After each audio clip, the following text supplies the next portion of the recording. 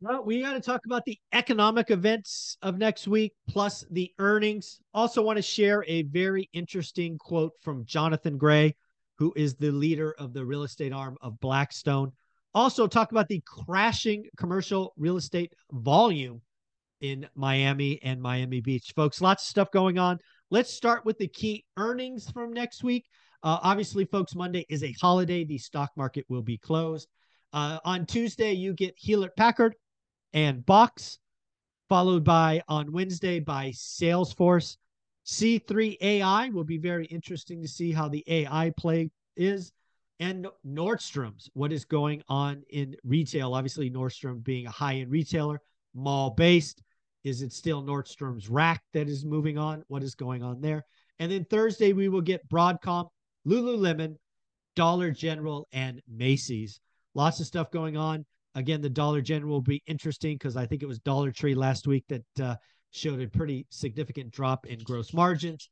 Macy's and Nordstrom's next week. What is going on with kind of mid or higher end retailers? And of course, Lululemon. On the economic front, we have Tuesday again. Monday is a holiday. We have S&P Case Shiller. That will be from April. Consumer confidence.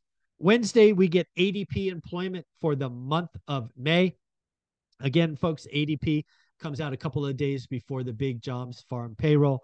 Really interesting to see what employment growth is. Thursday, we get another cut at the weekly unemployment claims. And then Friday, the big number of the week. How many jobs were created in May? I think the expectations are 182,000.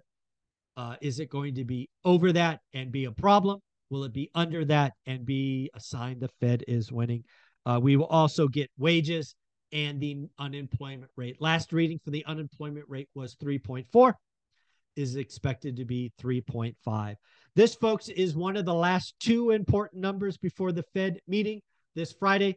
The following week will obviously be, it will be actually 2 weeks, I guess. It will be the 13th of June will be CPI. CPI reading will be important. So what did Jonathan Gray say? Jonathan Gray, again, if you haven't looked him up, do a quick Google search. He is the leader of the real estate arm of Blackstone. Here is his quote: terrible losses to be taken in the commercial real estate market.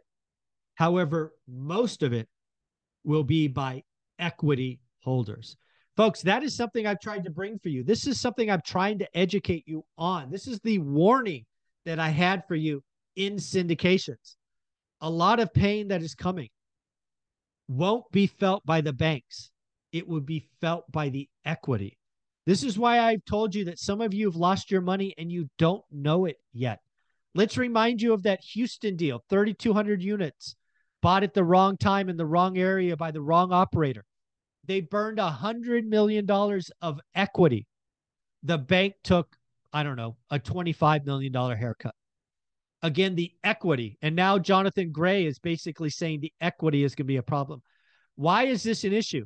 Think pension funds, think insurance companies, think syndications.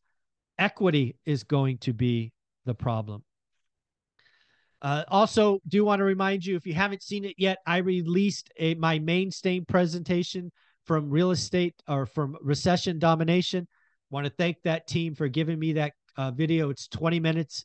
I would ask you to take a view of it. If you like it, share it. If you're on Twitter, please repost it or retweet it. I would love more people to see what I think about the real estate market. Housing inventory, it did go up 1% last week. It'll be very interesting to see, are we going to see inventory build because of new listings or less demand? There is a difference.